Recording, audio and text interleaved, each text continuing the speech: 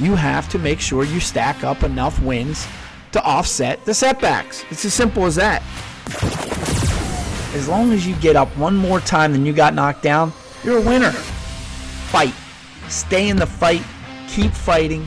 Never give up. Never quit. Never quit. Never quit. Now let's join Bill Higgins as he shares the secret to approaching every day with a never quit attitude.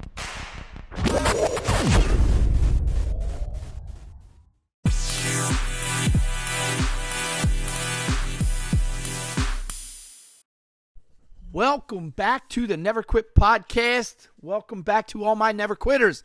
This is Bill Higgins, host of the Never Quit Podcast, here to remind you that I am living proof that the first million is absolutely the toughest. I'm still striving every day to get there. So anyway, it's been a couple weeks since I've been on here. No excuses. I just got to get to it, man. I just got to get to it. I love doing my podcast. I love being on here.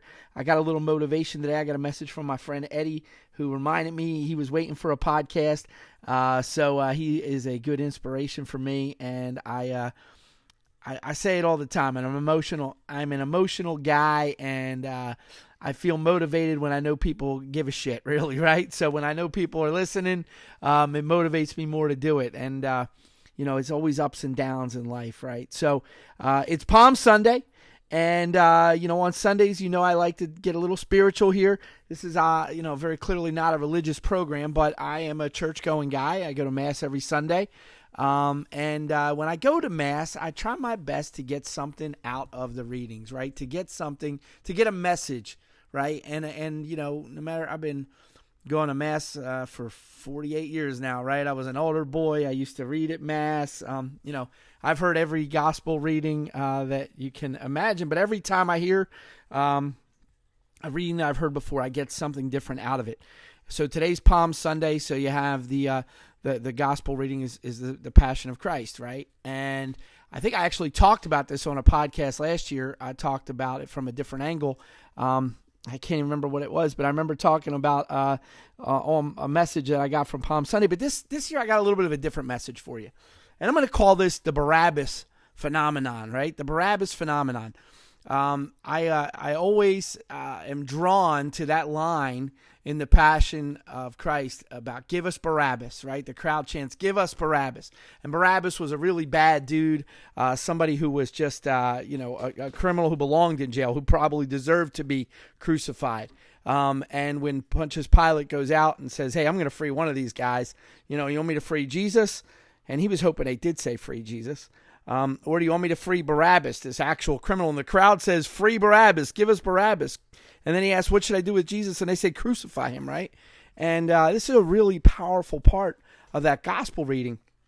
And, I've always been kind of drawn to that section of it.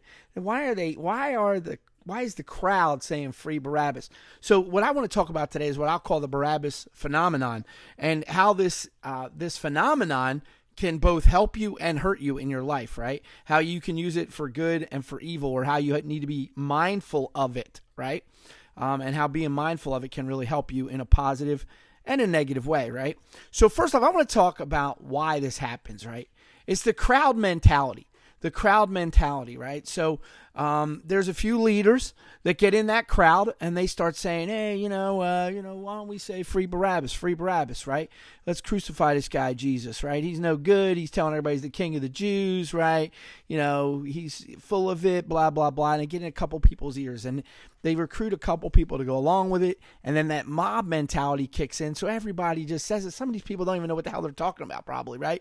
The vast majority of them, right? Just like on Facebook. People see something on Facebook and they just repeat it. Well, they didn't have Facebook back then, right? This is 33 BC or 33 AD, right? 33 years after Christ was born. So they didn't have Facebook, obviously, right? But the same mentality applied. One person says something, if the right person says it and the right people listen to it, right? They spread it, it becomes a phenomenon, and they just repeat it. So here are these people saying free Barabbas. Most of them don't know what the hell they're talking about, right? But they say it. Why? Mob mentality, right? So you need to be mindful of that. So the first thing I want to say to you is be very mindful of just going along with the crowd, right? Don't just go along with something because everybody's doing it. Think for yourself, right? Think for yourself. If you're that kind of person that just goes along with what everybody's doing, you would have been one of the ones saying, give us Barabbas, right? You don't want to be that person. You don't want to be that person. So stay away from that mob mentality. It happens all the time. People read something on Facebook, they form an opinion based on that. They start repeating it, right? And the next thing you know, they're believing something that probably isn't even true, or they didn't really deeply believe, because they're just in that mob mentality, the crowd mentality.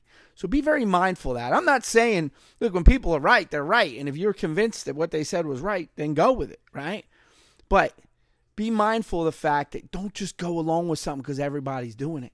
Real leaders go against the grain sometimes, go against the grain often, right? So that brings me to how you can use this to your advantage, this mob mentality, or this influencer idea, right? And you can use this in sales, right? In meetings, in trying to advance your career, in conversations with other people, right? When you're trying to get a group to go along with something, quite often you really only need one person or two people in that group to be on your side, because they are the influencers, right? Just like in this Barabbas phenomenon, right? There were influencers out there. Probably the high priests were down there. Somebody says, hey, my pastor, my priest told me to do this, so I went along with it. They were saying free Barabbas, so I went along with it, right? Whatever. I trust him. I believe what he tells me, right? So a lot of times when you're in a meeting, 10, 12 people, 20 people, 30 people, 100 people, right? Doesn't matter how many, right? If you could convince the one or two influencers in that group, they're going to help carry that message to the others, right? When I used to try cases, right? When I was DA, and I was a good trial lawyer, right? I've said it before, I'll say it again. I was a really good trial lawyer, right? I tried cases and I won most of them, and I was really good arguing my cases to a jury, right? Well, one of the things that I would do in jury selection is I would actually, while I'm picking the jury, I'd be looking at them and I wonder who the foreman's going to be, right? And I could usually predict with alarming accuracy who the foreman of that jury was going to be, right? By the way they carried themselves, by the way they answered questions, by looking at their background, knowing a little bit about them, I could usually, with pretty good accuracy, tell you who the foreman was going to be. And if I ended up being right, I could tell you whether or not I was going to get a conviction, because it was usually somebody I thought showed some leadership skills, some leadership qualities, and that they were clearly an influencer, right? Just the way that they carried themselves, the way they presented themselves. I'm not saying that on a jury trial I only had to convince one person, but I did feel that if I convinced those one or two people who really showed leadership qualities, that it was going to go a long way towards carrying the day, because let's face it, the vast majority of people are followers, right? Unfortunately, it's just an unfortunate reality. The vast majority of people are followers. So once you get one, and then two, and then three, and then four, they don't want to go against the grain. So, numbers 6, 7, 8, 9, 10, 11, 12 are probably just going along for the ride. All right? At least at the lower, the 12th one, or the 11th one, 10th one, whatever, they're just going along for the ride. You got to get those first couple ones. So when I would try a case in front of a jury, I would try to identify, who do I got to make my arguments to? Who on this 12-member panel of jurors is it that needs to hear and understand what I'm saying, so they could go back in the jury room and carry that message to the others? Who do I got to convince, right? I use this in sales all the time, right? Now it's on a much smaller scale, but I'm in the home improvement business, and we do in-home sales. And when I go to a house, right, and usually it's a husband and wife sitting there ready to do a home improvement project, almost invariably there's only one of the two that I got to convince, right? And this isn't a sexist thing, because quite often it's the wife, right? Probably about a 50-50 split. It's a personality thing, not a gender thing. When I get into a house and I start talking to them and making conversations, you can sort of understand who's the influencer here? Who's the one that's going to carry the ball to the end zone to make this sale happen? And then I start targeting that person. Now, that doesn't mean I exclude the other person, right? I want them to feel part of it and they're involved. But I know which one of these two I got to convince. And then the other one is going to be a lot easier, right? It's usually the one that's tougher is the one you got to convince, the one that seems to be the tougher sale, because if you convince them, the other one's going to come along for the ride, right? So I do it every day in my life in sales, right? Who is the influencer in this group? But when I'm in a meeting, with whoever, right? Who in this room is the influencer? Who is the person that I need to convince to help the others go along with it, right? When you're running for office, when I run for office, right? I go out to try to get votes, but when I talk to a group, I look at who was the leader in that group. Who was the person that was going to carry this message to the rest of them to get it done? That Barabbas phenomenon. That's what I'm going to call it, the Barabbas phenomenon. So as I was at Mass today, and I'm hearing the gospel reading, and it always, like I said, strikes me as why in the hell are all these people saying free Barabbas? I mean, we all know Jesus was a good guy, man. He was turning water into wine, making the blind see, healing the sick, raising people from the dead. I mean, the message of Jesus was well known at that time of what he was doing and the good that he was doing. And they really didn't have much to accuse him of other than saying that he was calling himself the king of the Jews, right? Which he really wasn't. He said his kingdom was not of this earth, right? But this is what they were accusing him of with very little proof, right? They just said it.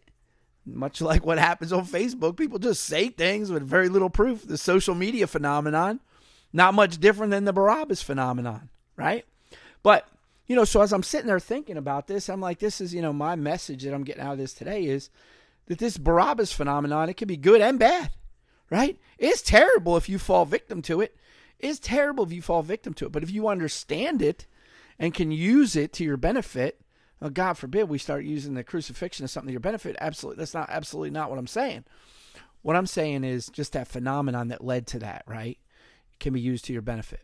So anyway, this is what I got out of Mass today, and I thought I'd share it with my audience because I do like to do a little bit of a spiritual message on Sunday. What I think, there's a lot of religious shows out there, right? There's anywhere on the radio dial you can find a religious show. You can, Joel Osteen is a great person to listen to if you want to get a religious message, a feel-good message, and go talk to your priest. You could go to Mass, go talk to your pastor, whatever.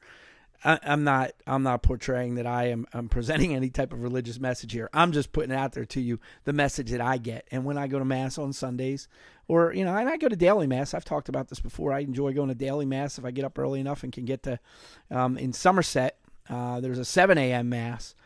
So when I go to the office, sometimes I get there early enough I can stop in, go to 7 a.m. Mass. And it's really a great way to start my day. So, I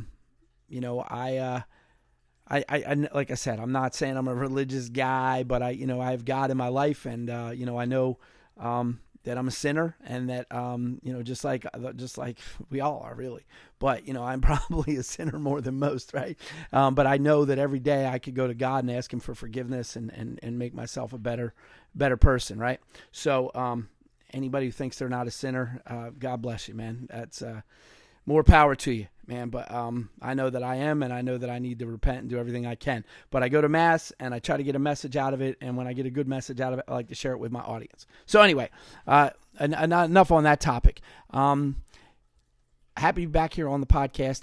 They changed some things with Anchor, so you won't even hear that regular Anchor commercial that I used to do in here. I don't know if they're going to update it, give me another one to do, but this app is now called Podcasters for Spotify, or I think that's what it's called. Spotify for Podcasters is what it's called. Spotify owned Anchor. They changed the name. They changed the way they do the advertising. They actually created a subscription app, which they make you sign up for here to get to the ability to put ads on here. So I may look at putting some subscription content on here, but for the most part, the podcast will continue as it is. So anyway, that's all I really got for today. I just wanted to share that message with you, and see what you get out of it, right? That Barabbas phenomenon.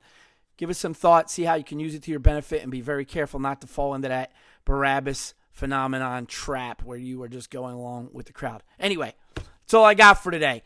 In the meantime, I'll be back here real soon. Hopefully, I committed to doing 100 podcasts this year, and I fell off track. But I'm getting back, man. I am getting back. I'm just putting the line in the sand right now and saying, get on here every day and do the podcast, right? I got people that want to hear it, right? And I feel good when I'm sharing my messages. Sometimes I babble. I might have babbled a little bit today, but I feel good when I can share this message with my audience. Anyway, I'll be back again tomorrow, I hope. In the meantime, have a great day. Remember, never surrender, never give up, and never quit. Tomorrow isn't promised, but today is.